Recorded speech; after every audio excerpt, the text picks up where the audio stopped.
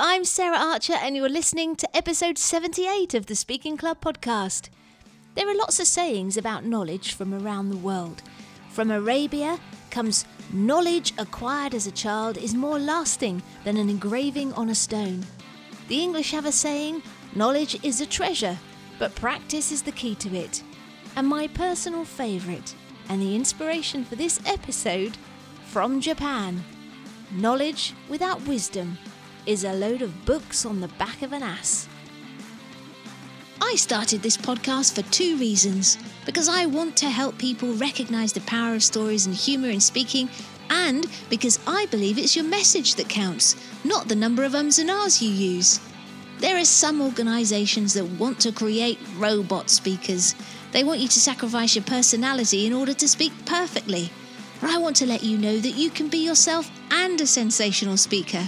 So, if you want to be a speaker that connects and engages authentically through stories, a speaker that gives value as well as a great performance, then welcome home. Hey, welcome to the show. So I've got some questions for you. How do you establish your credibility on a subject without demonstrating how much you know? How do you make your audience care about something that they might on the surface find boring? And what is the shift in thinking that you need to make that will result in your public speaking being at least 10 times more powerful? Well, if you'd like the answers for one or more of these questions, then strap in because you're in the right place.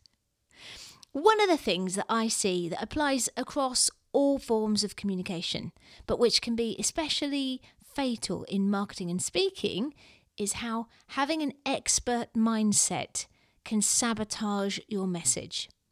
And that expert mindset gives us problems for a number of reasons. Firstly, because we make the assumption that the people we are talking to are on the same page as us. Secondly, because we make the mistake in thinking that they will automatically care about it and be as passionate about what we're talking about as we are. And three, we can fall into the trap of feeling compelled to share how clever we are to secure their attention. And that comes from our insecurity. And all of this is going to result in an audience that is bored and has switched off. Now, I think it's fair to say that if you've listened to enough of the Speaking Club podcasts, you will have some great hacks, tools and techniques that will, just by default of using them, have saved you from making some of these mistakes. But I thought this was an important enough issue to tackle head on. Coolio. So, the first nugget I want to share with you to keep as a guiding principle for all your communications is this: the greater the expert, the simpler the explanation. My ex-husband Paul is a great example of this. He's an employment lawyer, and one of the reasons his clients love him and he is a great communicator, he does lots of talks, is because he's able to take complex law and complex subjects, he also talks on philosophy too, and make it easy for people to understand by relating it to things in their life. Now, what I'm not advocating here is making the message the same whoever you're speaking to. What I'm saying is you need to tailor your message and the simplicity or complexity of it to the audience you have. Now, clearly, if Paul was speaking to an audience of employment lawyers and experts, then he would discuss the same piece of law in a different way to a HR person that's not got that same level of understanding. So, my tip is make sure you tailor your message for the audience you'll be speaking to. Don't have a one-size-fits-all. Don't try and show how clever you are. Keep things simple. Keep them right at the level of the audience that you're talking to. And surprise, surprise, at the heart of this point is that we need to take some time up front to consider the audience we're going to be talking to and all of the other stuff I normally talk to you about. Where are they in relation to the message, the problem, and so on. Keep the audience front and centre in your talk planning. At a recent coaching session, one of my clients told me that she told one of her clients that she needed to add more fibre to her diet. And the lady she was talking to turned around and said, "What's fibre?" Now, that's a bit of an extreme example, but it shows that if we're able to make things concrete for people when we talk to them, and by that I mean relatable to something they're likely to come across in everyday life, then their understanding increases. So my client could have said, you need to increase the fibre in your diet. That means eating more fruit and veg, nuts and beans. Now she knows what it is, even if she doesn't know what fibre is. And one of the best tools to use in this scenario, and when we're trying to communicate something complex or explain something in a way people can really easily get, one of the best tools to use is something I've probably shared it with you before. It's called the Kinda Like Bridge. I got it from a chap called Russell Brunson, one of my heroes, as you probably know. Obviously it is just using analogies, but it's a great way to remember it, a simple way to remember to use analogies. So the Kinda Like Bridge. And this is all about finding analogies, and I should say that analogies are other things that are like the thing that you're talking about. Okay, analogies are like other things that are like the thing that you're talking about. And these kind of like bridges and analogies not only make information and concepts more easily understood, but they also have the potential to create light bulb moments. Now, as you may know, at the moment I'm recording this episode, I'm working on the launch of my new online speaking course. And the other day I was trying to find a kind of like bridge for how the system in the course can help people. And this is what I came up with. The sensational speaker system is kind of like the map that Indiana Jones discovers in the film The Raiders of the Lost Ark. It will give you everything you need to get the treasure, including how to get through the booby traps. But it won't be easy, and you'll still have to face your fears on the way to getting what you desire. Now, I think that example will work even if you haven't seen the film, but if you have, and a lot of the people that I'm trying to reach will have, then it will have added a whole lot of powerful imagery from your experience to help the message land and stick. I'm pretty sure you will have seen big concrete balls and snakes may have snuck into your mind there. And now, another tool to make sure people understand the importance of your message is to use uncommon sense. What's that? I hear you ask. It's a good question. Now, this is a phrase coined by two fellas called Chip and Dan Heath, and they use it in their book Made to Stick, which is a great book. I'll put a link in the show notes. It's fabulous. I love it. I help use it with my clients. I try and integrate it into my teaching. It's very good. And they use some great examples of this, which I'll share so you can adapt the concept to your messaging. So it's about uncommon sense. Okay, so in the book they say that common sense is the enemy of sticky messages. That's because we ignore things we think we already know, or that we don't think are important to us, or we find too challenging to grasp. And common sense falls into that category of think we know it. So in the book, they talk about an American company, it's a department store called Nordstrom. I've been there, it's very nice. Nordstrom basically want their employees to deliver outstanding customer service. Heard that before, haven't we? It's a bit boring. We know what that means. And that's the issue they had. The issue is that the people they're trying to recruit will probably already have acquired their own understanding of what outstanding customer service means. And that will be based on the experience they've had when they've been served by other people and other companies that they've worked for. So the challenge for Nordstrom is to overwrite the existing definition people have, and they do this by, guess what? Yeah, telling stories. But telling stories about unexpected customer service delivered by what they call Nordies. So Nordstrom employees, who they call Nordies, if that's not clear. So, these are the type of stories that they tell. I think they're based on true examples. So, the Nordie that ironed a shirt for a customer who needed it that afternoon for a meeting. The Nordie who cheerfully gift-wrapped gifts that a customer had bought at Macy's. which is a rival department store.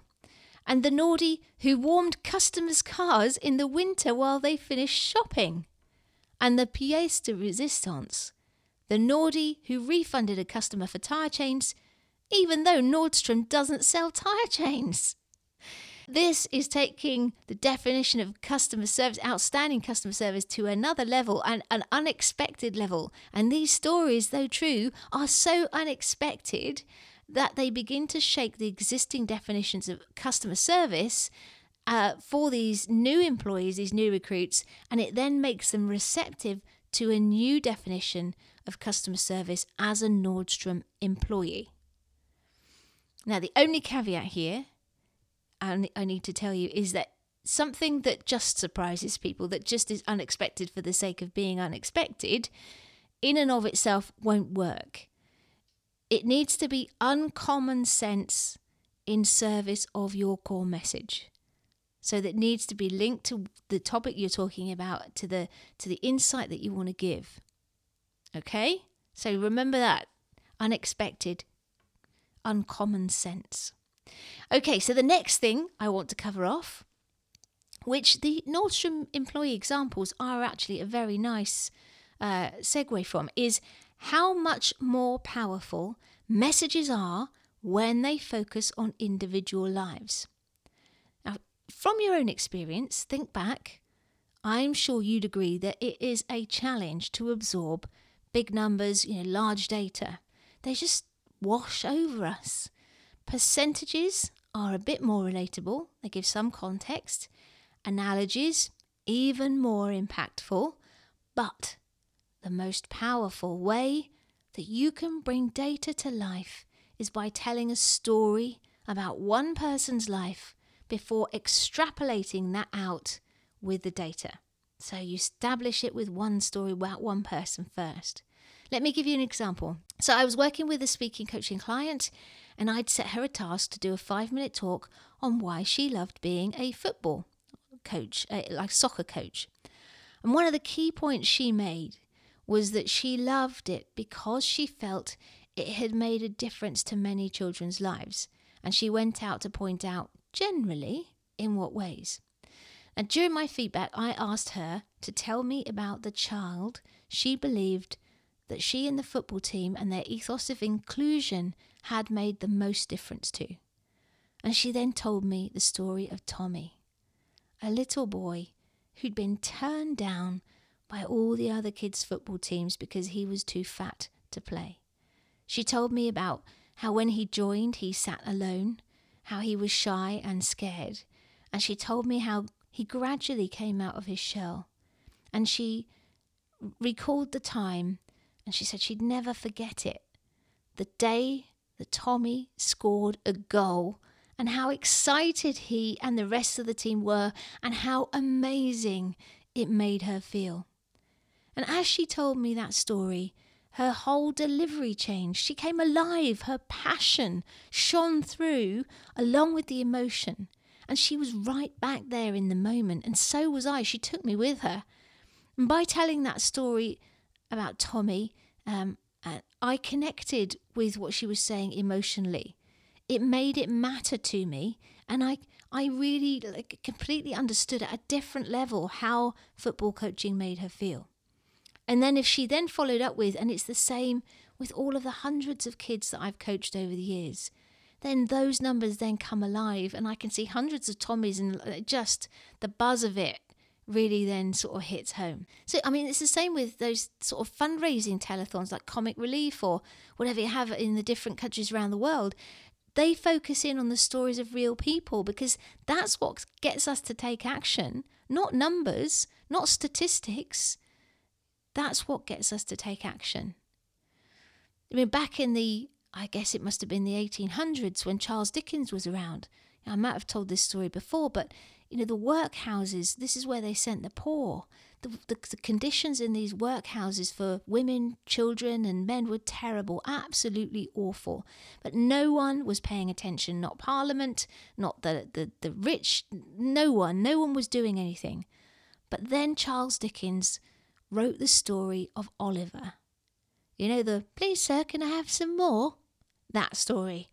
the little boy who came from a rich family, but by accident of fate ended up in a workhouse.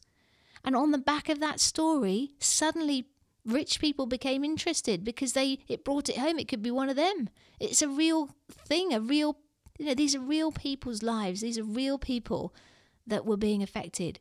And that's when things started to change and conditions became better and everything else. So that is the power. I always waffle on about stories. They're powerful, but that is why. It's because it brings things to life for us and it brings it home. Okay, the last tip that I want to give you is the one that will keep your audiences riveted to their seats in subconscious agony. And the only way that they'll get free is through you. You have the power to release them from their torture. And before I share that with you, I just wanted to tell you about a film I saw recently. Now, I watched this film on Netflix, and it had all the ingredients I love: time travel, adventure, and gadgets. And the premise was that this girl had invented a time machine, and when her brother died, he got murdered, she realised that she could go back in time and try and save him. The trouble was, as any good time travel geek knows, you have to be careful about the impact of what you do in the past because it can mess up the present. Anyway, she goes back and things don't go to plan. Surprise, surprise. Got to have a bit of conflict in your story. And she has then to keep going back. But the problem was the film ended on her going back again. I felt completely cheated, like there was no resolution. The question that they'd posed for me at the start, will she be able to save her brother's life, hadn't been closed one way or another. I was left completely unsatisfied because the gap that they'd opened up, the loop they'd opened up, wasn't closed. And I was left without an answer. And that is the tip I want to give you. Rather than tell people information, which is what we want to do, what I want you to do is open loops and use intrigue and curiosity to make people care about your subject. I could have just told you that asking questions and using our natural curiosity is a way to keep your audience engaged throughout your talk. And I think I have done it in other episodes. But now you've got the information, you've got a closed loop. There's no intrigue there, nothing. So what I tried to do with the message around the last tip was to create an open loop and get you to be asking the question, what could I possibly do that will have people hanging on my every word? You've got a gap in your knowledge that you'll want to close. And that is why news teasers are framed using questions. That's why mysteries and whodunits are so popular. And if you're in the UK, I think it's probably been released worldwide by the BBC now. There's a programme, a mini-series called The Bodyguard. And everyone got caught up in this series. It was like viewing figures for a weekly TV programme just shot through the roof, which is really unusual when we've got streaming services now. But everyone in the country, or a lot of people, I might be exaggerating there, but a lot of people, like loads, more than usual, were caught up in the story because there was a question about whether one of the main characters was alive or not. The character was called Julia, and everyone was saying, is Julia really dead? It was trending on Twitter and whatnot. It was in the newspapers. It was everywhere. Is Julia really dead? And that was a question about Keely Hawes' character. Keely Hawes is featuring a lot in my podcast these days on the Story-Led Marketing. She's in a couple of podcasts over there as well. It's not deliberate, although I will say I have had a very soft spot for her since Tipping the Velvet. And I did sit next to her during filming for Upstairs Downstairs, and she is very nice, but very tall. But I digress. So let's leave Keely alone for the moment. So the big shift that will transform your speaking and marketing, well, communication generally, really, is to think about what questions do I want the audience to ask rather than what do I want to tell them. Does that make sense? If you can make your audience thirsty with intrigue by continuing to open and close gaps throughout your talk and use stories and analogies, I promise you they will not be bored. Okay, so the takeaways for you to try out in your speaking from this show are: beware your expert mindset and simplify your message to resonate with the audience you're speaking to. Push your message beyond common sense to uncommon sense with unexpected examples that support your core message. Huge numbers are hard to grasp. Tell a story about one person. It can be you too. It doesn't have to be someone else. It can be your story. We always talk about origin stories. That's one of the beauties of those. So that you get audiences to connect emotionally and it will make it matter to them. Also, utilize our natural and compelling curiosity as human beings and make your audience thirsty with intrigue. And ask yourself, what questions do I want my audience to ask to keep them interested and engaged and caring about the subject ongoing throughout my presentation? Alrighty then, that's a wrap. Thank you so much for listening. Don't forget to subscribe and please give the show an honest rating review on iTunes or wherever you're listening. It does make a difference. It shows numbers are going up. It's great. But I would love to help more people. Genuinely, I do give a lot away on here. Just no obligation, for free. And that's because I do really want people to fulfill their potential as a speaker and save audiences from boredom. That's what I want. So if you can share it, if you can rate it, that would be so cool.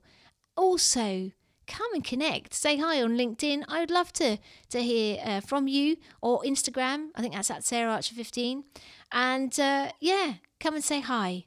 Thanks again for listening. Wherever you're listening, in the car, walking the dog, at the gym, wherever it is, I hope you're getting value. I hope you enjoy it. And I really appreciate you taking the time to become a listener for the show. Smash in. That's it from me. Don't forget, go grab your life by the nuts and get cracking. Hey, if you're listening to this show because you want to start speaking or have a big talk or pitch coming up and you want to make it the best it can be, then you made the right choice, because this podcast is the vehicle that can help you get there. But I wanted to tell you about something that will get you there even faster. Something that incorporates all the hacks, tools and tips I've picked up from my years in comedy, theatre, marketing and coaching. And that's my blueprint for creating and delivering a story-led talk that engages, inspires and converts. And the best bit is that I'll be sharing my blueprint and the mindset hack that will help you overcome public speaking anxiety in a free webinar masterclass. To register, go to thespeakingclub.com/masterclass.